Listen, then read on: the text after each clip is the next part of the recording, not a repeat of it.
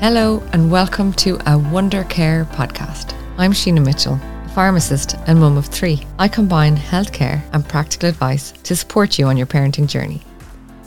This week, I'm diving into a really important topic. It's one that I'm sometimes a little bit nervous to talk about because mums already feel under an awful lot of pressure when they have a newborn. There's so much chat about how you feed your baby and it can be a little bit overwhelming. So from the start, I want to say that no matter how you feed your child, you are a success. Breastfeeding can be difficult for many parents for many different reasons. A happy formula-fed baby and a happy mum is an absolutely winning combination. For those of you who are maybe expecting a baby or you're in the early days of your journey, I really wanted to record this episode to encourage you and to explain the benefits and to bring a special expert who I'll introduce shortly to make your life a little bit easier in those early months. We have a huge chat all about the difficulties of the early weeks of breastfeeding and lots of tips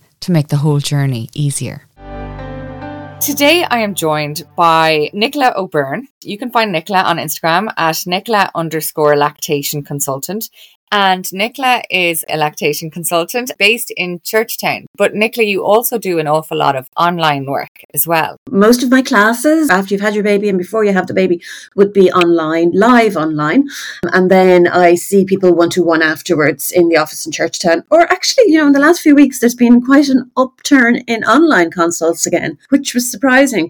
I think a lot of people love the online, way of communicating. It's so easy and handy, especially when you've got young kids at home. It can be hard to get out of the house. The upsides of it are, if you have somebody there who can hold a camera and move the camera around, it actually works really well. And I think it's even more empowering for the mothers because they're doing it themselves. I remember during COVID, we used to record every consult so they could go back and they could look at it. And it just integrated all the information. Yes, and that is really useful to look back on because you might have a problem when your baby's 9 days old, but then you might have a problem when they're 9 weeks old and you don't have a clue what you did to fix it 9 weeks ago. Yeah, or you're in the office and it all works wonderfully, or you go into the breastfeeding group in the hospital and it all works wonderfully, and then you come home and you go, why can't I do it now? So most of the time, even in the office now, the part where we're doing latching and positioning, we'll record that with the camera phone if the mother wants to.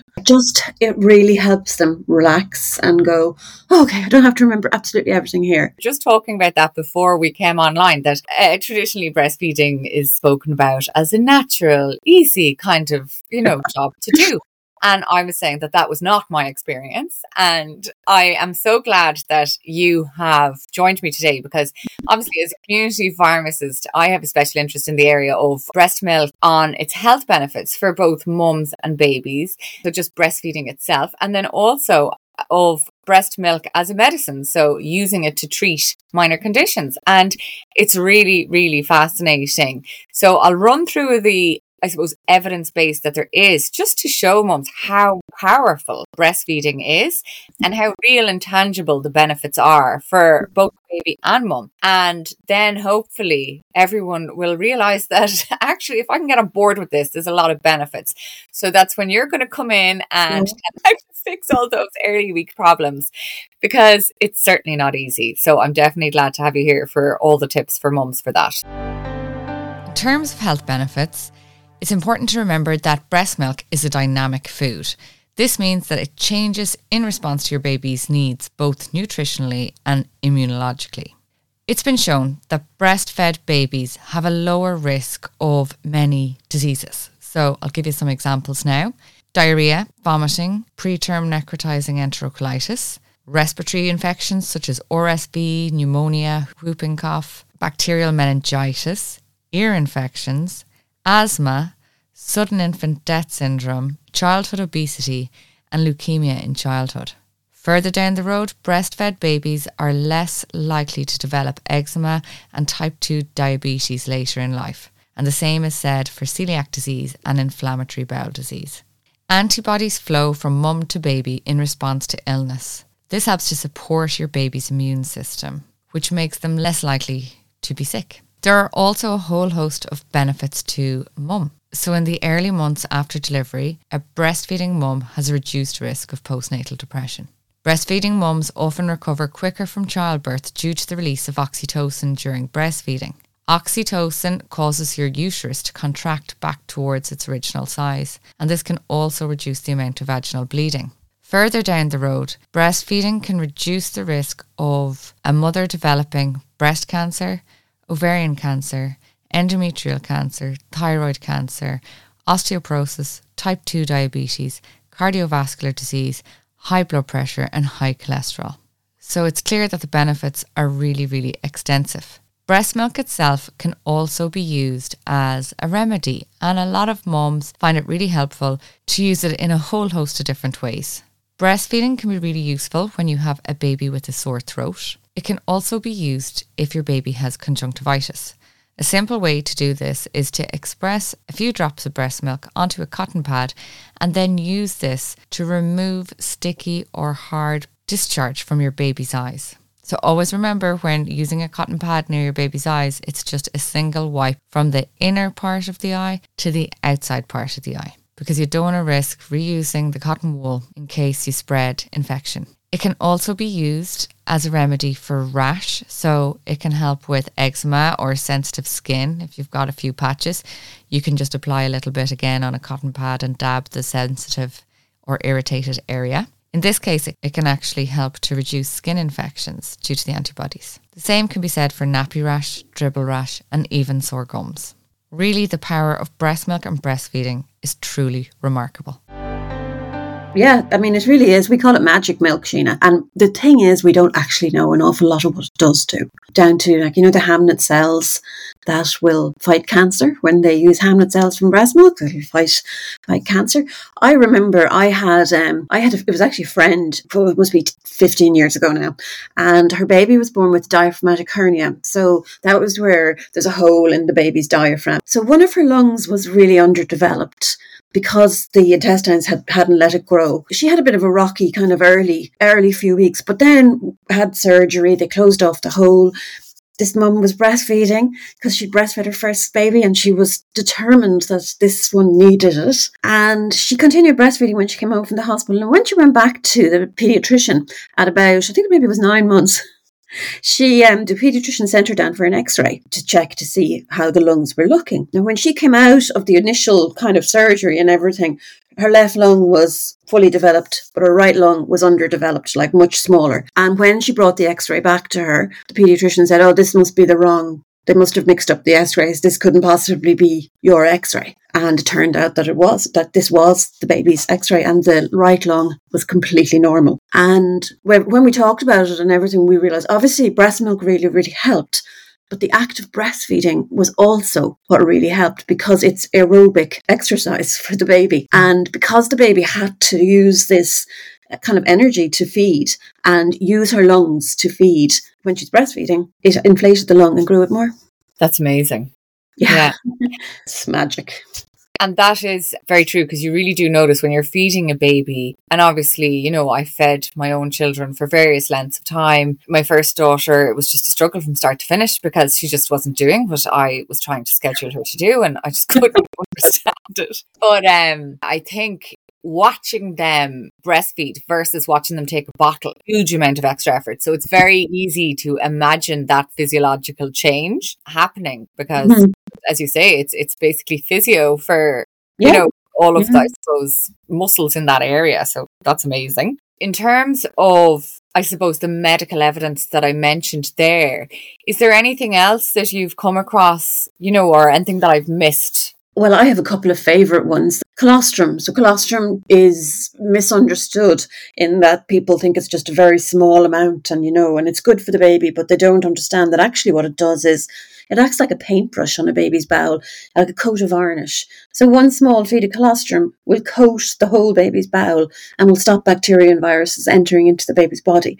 It's almost like it's magical. Pushes out the meconium, the first stool. It acts like a laxative on the bowel. So another one that, I really think is amazing is the fact that the mother will pass antibodies through her milk to the baby if she has a cold or flu or even COVID. Like, look at COVID. Look at the evidence that came out out about breast milk and COVID. And definitely I saw a lot more mothers saying, I'm going to breastfeed and I'm going to keep breastfeeding. First of all, because sure, I'm not going anywhere anyway, but I also want to give my baby the antibodies. So if they do get COVID, they'll be protected somewhat. So one of the other things that I love is the washback effect, that when the baby is attached to the breast, their saliva actually enters through the nipple into the mother's breast. And so any bugs that the baby has will be passed in. The mother will make the antibodies and pass them back to the baby. So it's is amazing. It's almost like natural vaccination. You know what I mean? Nature's way of vaccinating. In the NICUs, where obviously breast milk for a preterm baby is like medicine for them. They have to get it because of necrotizing enterocolitis. The earlier they are, the more important it is. But they do this thing in the NICUs where they have a piece of cloth that they swap. So the mum takes it one day and then the baby has it in the incubator the next day. And what they're doing is they're swapping back and forth their natural flora. Yeah. So there's it's pretty cool. They say that if breast milk was developed now as a product, it would win a Nobel Prize. And that's kind of sad, isn't it? Because it just shows, and I'm as bad as anyone, like I'll go off and buy a mindfulness book and never read it and go, great, sorted, did that, tick off the list. Like we have become really impatient and really busy, and we're looking for easy fixes to everything. And breastfeeding is an amazing fix for everything, but it's not easy. For a small percentage of people, it's easy.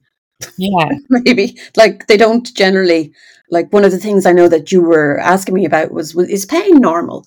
Like does everybody have pain at the beginning of breastfeeding when they start? And no, they don't. And I see mothers like day in, day out. Some of them could have the worst latch in the world where their babies are literally hanging, cliff hanging, as we say, and they've no pain. Yeah. And then we get somebody who really, their technique and everything is very good, and they're getting their baby in nice and close and everything, and yet they have excruciating pain. So there's always other things that you look at, that I'd be looking at to try and figure out what's going on. Like, for example, just today, I saw a mother, she had her third baby, and she was having excruciating nipple pain, and she'd never had any pain on her first two. And she was like, what am I doing wrong? Like, I cannot figure this out. The baby didn't have a tongue tie. There was no reason why she should have. I always, as a pharmacist, jump to potential thrush because it, like, and I know obviously it can affect everyone, but it can be a big source of that. There's needles being stuck in my nipples, toe curl pain. Yeah. Like, that's not normal. So that's a good thing maybe to have checked by a GP. Yeah. And, I think thrush is one of those ones that generally, there's two ways it'll present. One is that the mother has had a period of breastfeeding where it was completely pain-free and then develops pain. Okay, and you tend to see that more in the later 6 months, in the 6 to 12 months, you'd see that more. And then there's thrush then in the early days where the nipple has got really infected and maybe the mother's had mastitis and everything. And then she gets thrush from all of that the nipple just won't heal because even though the infection and all is gone, there's still an overgrowth. And then if you're not treating it properly, because obviously, just like the good transfers from mum to baby, candida, which is a thrush infection, fungus, does the same thing. So if you're treating, obviously, mum for thrush, there is that question of how you manage the baby who potentially has oral thrush as well. It can just be a vicious cycle of it passing from you to the baby and backwards. Yeah. Well, I find that if it's treated effectively, one of the things that I see being said a lot is I see mothers coming to me and they would have used dactylornol gel on their nipples, which isn't suitable for nipple tissue. It doesn't penetrate the epithelium on the nipples, so they need to use Dactrin ointment or Dactrin cream on the nipple to really clear the thrush. Dactylornol gel is for the baby's mouth; it's not for the nipple.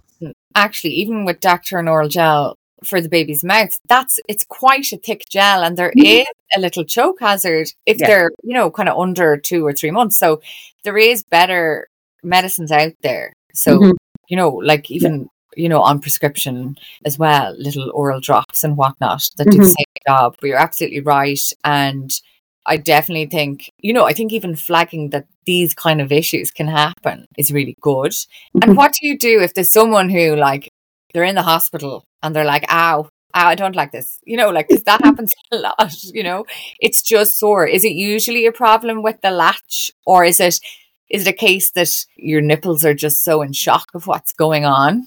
There's a certain amount of wearing them in, okay? Like for some people, just learning how to latch the baby on and doing it quickly. Because when the baby latches, it takes the nipple from the front of their mouth right back to the back of their mouth.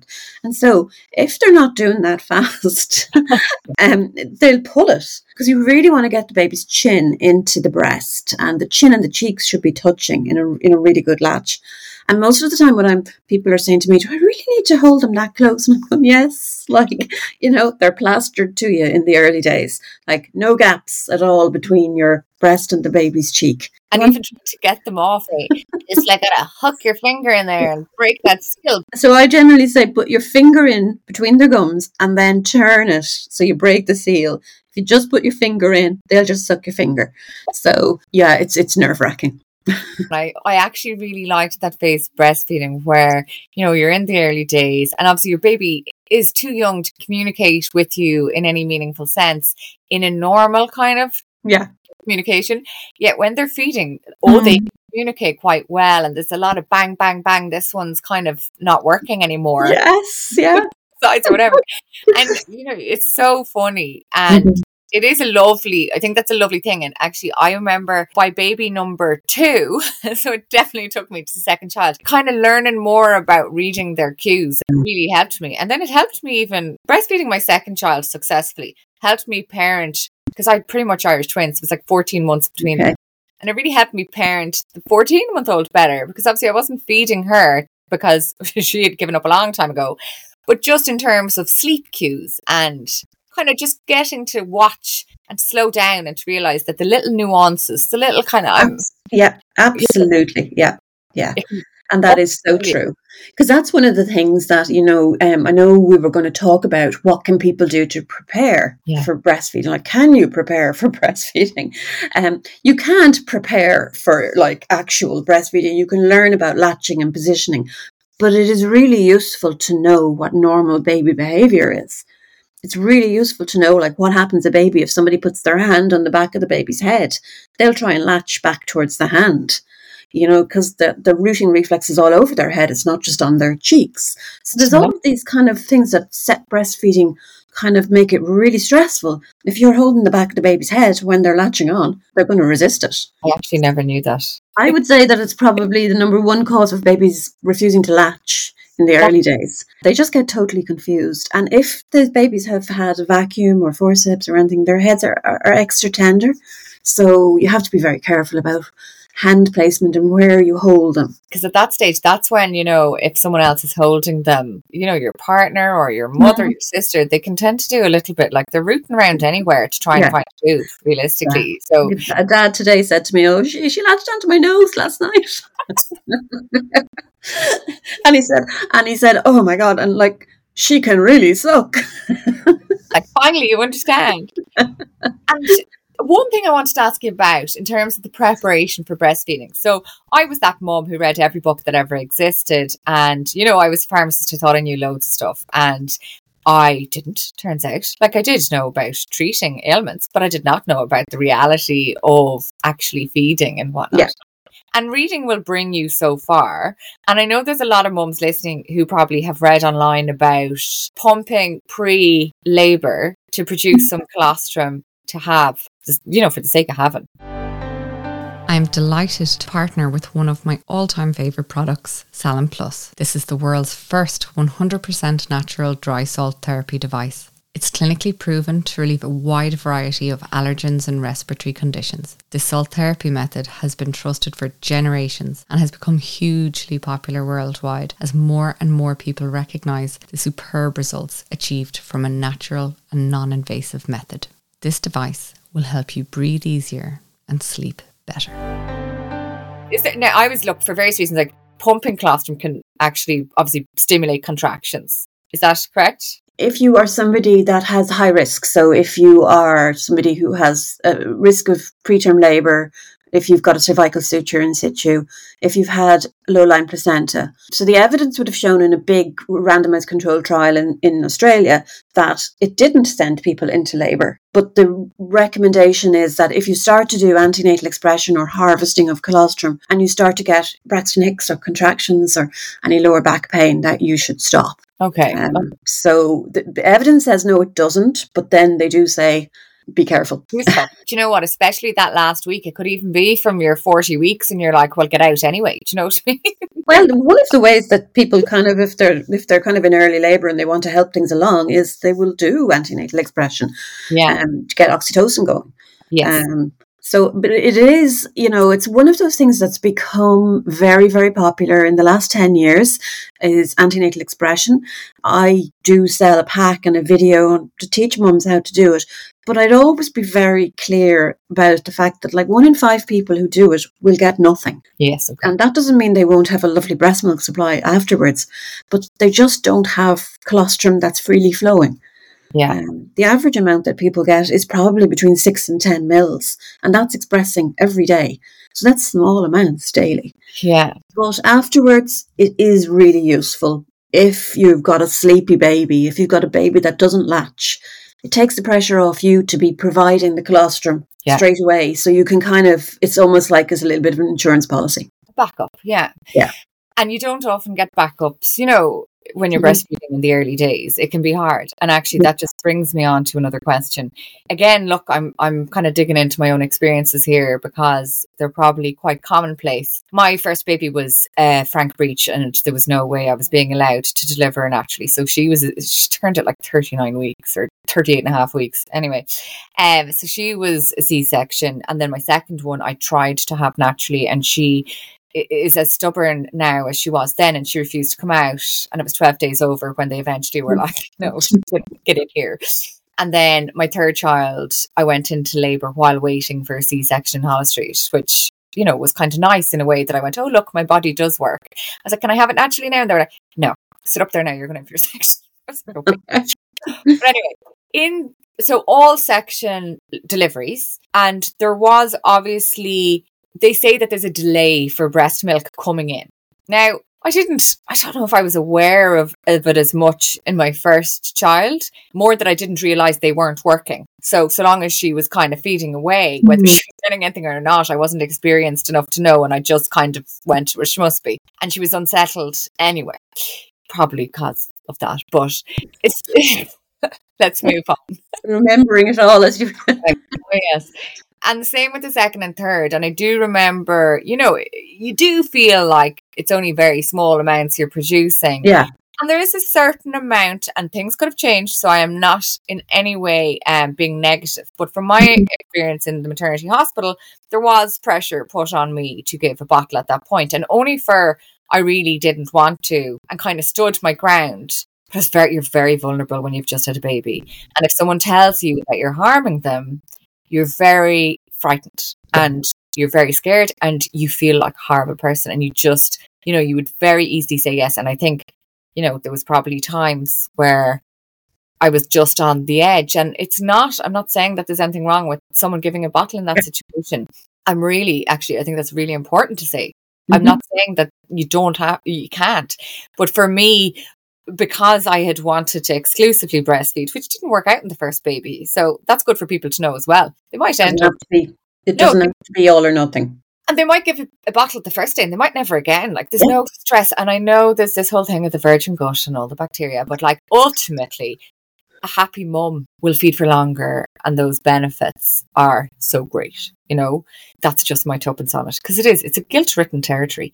Completely. Even the word virgin gut, when you think about it, it's not very nice. Leave me alone, I'm trying my best, Sorry.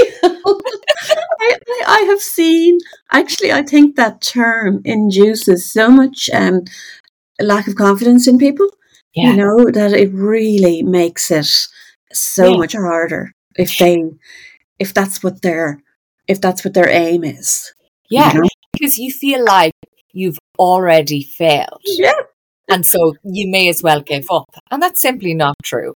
Exactly. And I think as well, like that there's an awful lot more people out there who are combination feeding than what we know of. When they count up the numbers for breastfeeding, it's always the exclusive numbers that we hear about.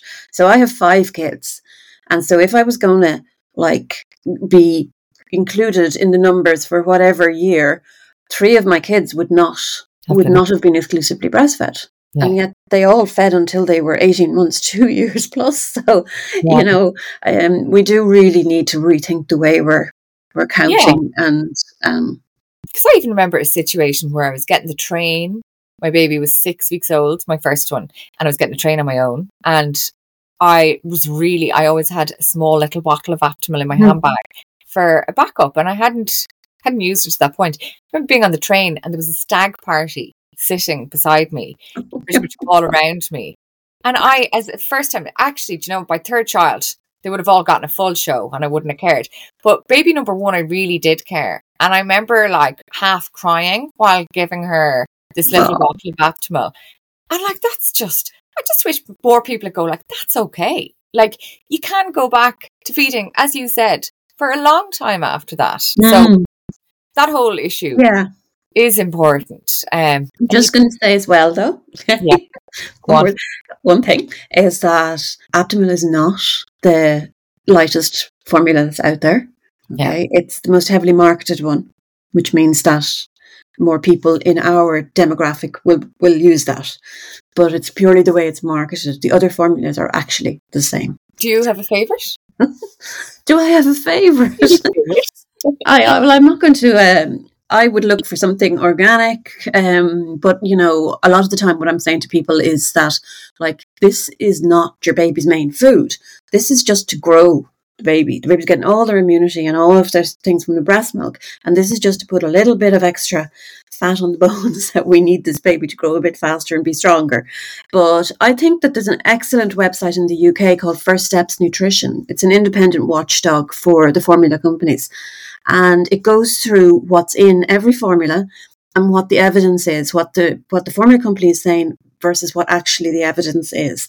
And I think if you go and read there, they have an area for professionals and an area for parents. If you go and read their baby milk report, you'll see quite clearly that, you don't need to use the ones that have all the fancy things in it, because none of the things that are in it have actually been proven to be beneficial. It's just like with a lot of the multivitamin brands, I'm well, actually, you don't need half that nonsense because there's no evidence of something. Yeah. And I will put that link. So thank you for that. I'll put that in the show notes for people. So that'll be on the website, wondercare.ie, under the podcast episode, because that sounds brilliant, actually. And another thing I want to say there as well, 2 things. The first thing is, you spoke about maybe putting fat on baby, and that's, a topic that comes up a lot because, my children were all quite lean because they were predominantly breastfed, and that's okay too, because you will have grandparents or people come over going, oh geez, but basically coming over to a skinny woman and telling her to eat a burger. You're mine were all Buddhas, they had rolls of fat on them, and I was then accused of feeding them too much, even though it was breast milk. So you can't win. No, you can't. Somebody will always have an opinion. And the other thing I just wanted to say there, because while I'm saying an emergency bottle might be a big mental health, relief to you, the other thing that was pointed out to me, and I always remembered because it is true, anytime you're not feeding your baby, your body 2 days later is not going to have that feed for your baby, or it'll have a reduced amount. So just to remember, I remember one night just being so touched out and not being able to deal with feeding the baby. But I still got up. My husband fed her or him, I can't remember which one it was, an expressed bottle that I had during the day. And I actually got up and pumped and went back to sleep because it was actually just easier than having to change a nappy, settle the baby if they took an hour to go back to sleep. And I just wasn't able to do all of that. Yeah. But I still wanted to be, for this. Absolutely. That's really good management, I would say, of the postnatal period, is that it's also looking at the mother as well as the baby. It is not all about breastfeeding and the baby. The mother has to be included in that whole circle. Yeah. People get so much attention when they're pregnant, and everybody is lavishing, helping them and doing this and doing that. And then they have their baby and it's all about the baby. So, and that's why we have such high rates of postnatal depression and postnatal anxiety. It's not even depression as such. A lot of the time it's like really bad anxiety. And I would be a big fan of, if you have an horrific time in the hospital and you've had a birth that just knocked you completely, and it does happen, and you come home and you're just like you can't see the wood for the trees. A reset can make a big difference, which is like you pump, you go to bed and you sleep, and then you start again. Yeah. And I remember going back to work quite early for a few days after my first daughter, because obviously I'm a pharmacist. Mm-hmm. We had no cover on certain days, and that was just it. And I remember some evenings I would pump, during the day if I could, any little bits, and then my husband would give that, or it could be, if I didn't have enough, it could be a bit of formula mixed in with it even. It was like whatever we could get. And he would I'd go to bed at 9 o'clock after, say, cluster feeding, sitting on the couch and feeding from 7 to 9 and just hanging out, basically. And then he'd take the baby, and the baby'd have a snooze down with him. And then he'd give that bottle at maybe 11, 12 and sneak the baby back into the cot beside my bed. And then he'd go off to sleep. And I'd wake up at 4 with this magic baby, having had 7 hours going, isn't this great? So, I don't think you need to suffer by being a martyr. It's teamwork. It's teamwork, and it has changed, like back in the days, people would be with their baby 24 hours a day and there wasn't an alternative. And now what we do as women is just so much more than what we ever did. Yeah. So you cannot expect that breastfeeding will be the same. There will be the lucky people who are able to stay at home, for 6 months or 12 months and exclusively feed and never go near a bottle or a pump if that's what they want. But they certainly people shouldn't be shamed for, breastfeeding and doing the very best they can. Yeah. And that's exactly it.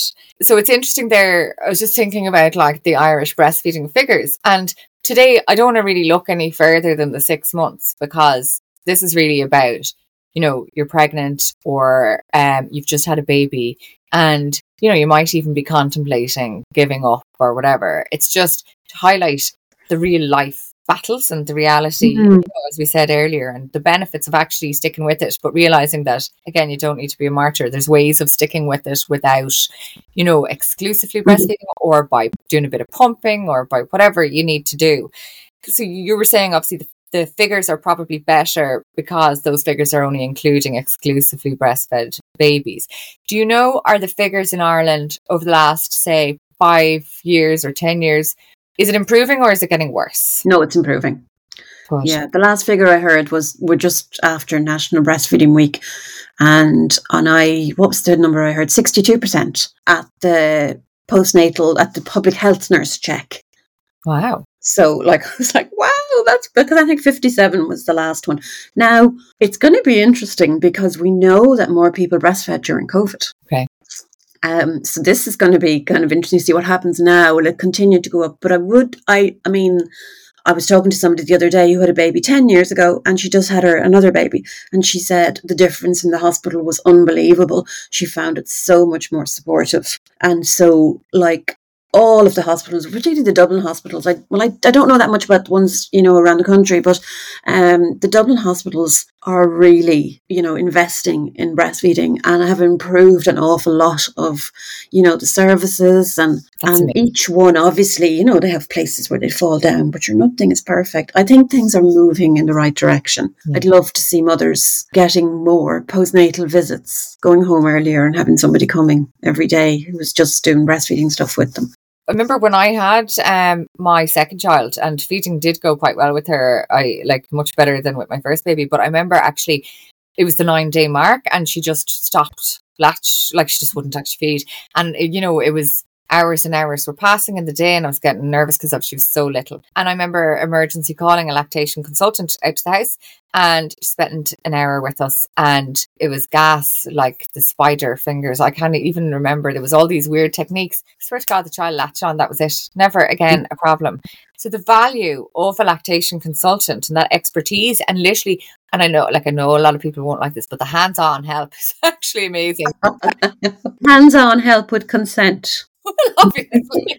Well, yeah, you'd think, obviously, but, some mothers do feel violated when somebody, manhandles them without asking. Well, that's understandable. People come from, and I think I'm quite a prude in general, actually. I think a lot of women in Ireland are. It's the way, our society was. Like, I'm still the one who's tripping over myself in the gym shower, trying not to let anyone see a boob. Now, I suppose that's another big challenge. But as people start to get through the early weeks, they want to go out to cafes, and feeding in public can be a big thing. But it's so, clothes are so much better designed that you can really keep yourself kind of hidden. And I used to have a little scarf, a light scarf I'd put over, and it's all very possible. And I did find that very few people were shocked, and most people were trying to smile down at you in a slightly way because they were trying to show you support. And I think the more people that feed out and about, the better, because it gets rid of that kind of fear. I was never really that phased when I had my first, second, third.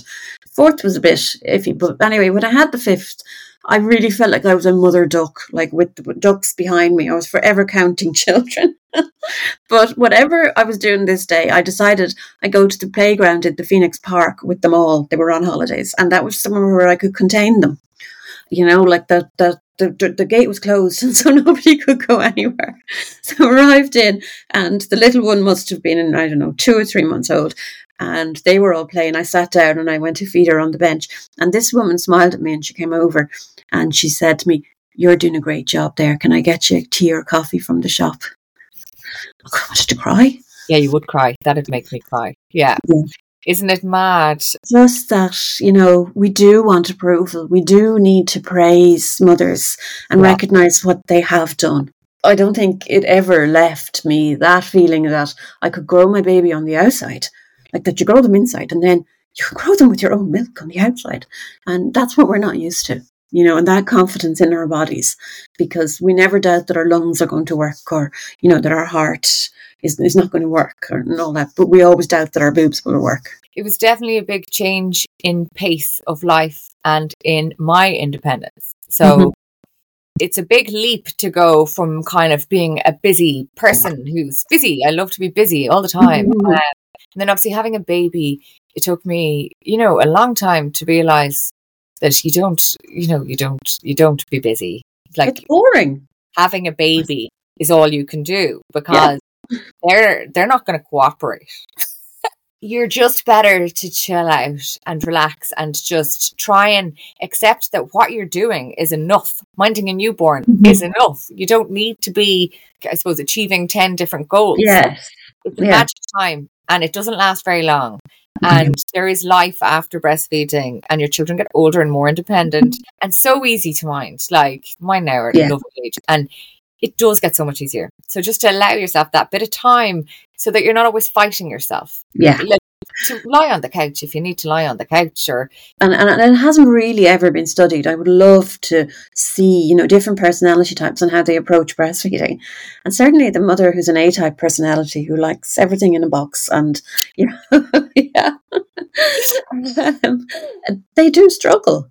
Yeah. Because you have to succumb to it. And this is part of the whole early weeks of breastfeeding. Like, every mother has to feed a different amount of times to make the amount of milk that she needs for her baby, because nobody has the same storage capacity on each side.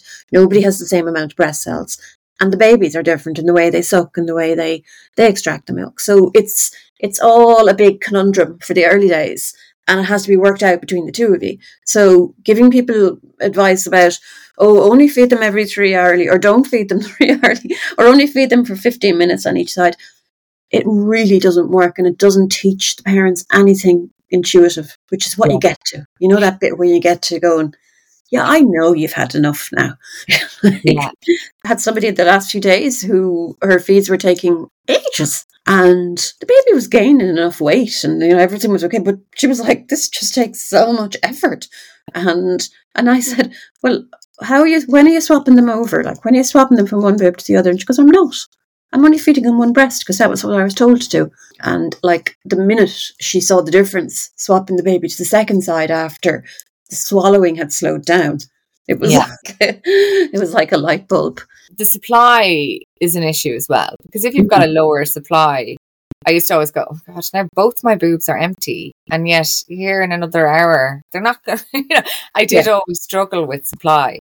But there is a lot you can do to help that. And I know, like, mums listen, like, I started eating kind of porridge and oat bars, and that really did help a lot. And there's things like fenugreek and all those. Yeah, I think that what I would like people to know is that the one way to make more milk is to remove more. Okay. Yeah. Foods and fluids and all of that, they do have some role. But what we know now about kind of foods like oats and barley and all of that is that they are supportive of a milk supply, but they don't increase a low milk supply. Okay. Fenugreek is actually the same evidence has come out about fenugreek, that it will support a good milk supply, but for improving and raising milk supplies, there are better things. If you can match whatever you're going to use to the reason why the mother isn't producing a full milk supply, like say if she has thyroid levels that are not optimal, and if she's on, thyroid drugs, or if the mother has polycystic ovaries and has insulin resistance, we'll use other things. Yes. But the first thing you do is you make sure every bit of milk that's there has been taken out. Yes, effectively. Yeah, very good. Oh yeah, I just wanted to ask you. I remember being in the hospital because I had sections. I was in there a bit longer, and I had a good opportunity in Holles Street to see a lactation consultant, which was great. But is that a thing now? Like, do people in general see lactation consultants in hospital, or is it private practice when you get home? It varies massively between the hospitals. Okay. Some hospitals, their policies would be that the midwives are trained in breastfeeding support, and that unless there is a problem with the baby, that's when the LC comes in. So sometimes people will ask to see the lactation consultant and they'll be told, you don't need to see the lactation consultant, like everything's fine. So it depends. Some hospitals will really make an effort to the LC will try and get around to everybody while they're in. But then it isn't a 24-hour service. Most of the time it's not the weekends. It's improved a little bit, but it's limited hours. I suppose to summarise some big learnings from our chat, I think definitely, realising that feeding is a big job and it's okay for it to be a little bit consuming at the start. Completely. Like, it is going to be all consuming. I was trying to be yes. But, babies get faster at feeding. And milk supplies go up and up and up over the first few weeks. So what takes a huge amount of effort in the beginning, by the time most people get to 6-8 weeks, they're going, I'm really glad I stuck with this. Yeah, you can see the benefits. And it is so handy, like never having to have kind of bottles ready or be cleaning bottles. Like, it was amazing when I got it right. It was just amazing. And even when I was back at work after my third child was 6 months, I fed him to a year, and I used to so look forward to coming home and lifting him for a dream feed that he probably did not need, that I just needed more than him. That's okay. Because it's not just all about the baby, remember? Yeah, and it was so cute, and I still have such happy memories of like that little chair. I'd sit there and just relax from the day, like it was just a lovely time. But there's so many benefits when you get there. But it is just to try and stick with those early months and to seek help when you need it. Yeah, I mean, if you feel like it's really, really difficult and it's really, really hard, the chances are there are things you can do to make it easier. Yeah. And that's where people like me come in. Thank you so much for joining me. Hopefully all of those tips and all of that very honest reality will, I suppose, make it easier for people to gain the benefits, which are so vast and so clear on a medicinal and clinical level of breastfeeding and breast milk, so that they can make the most of nature and reduce any interference of a modern world with that lovely, simple relationship, which is mother and baby. So thank you so much for joining us today. Thank you, Sheena. Bye.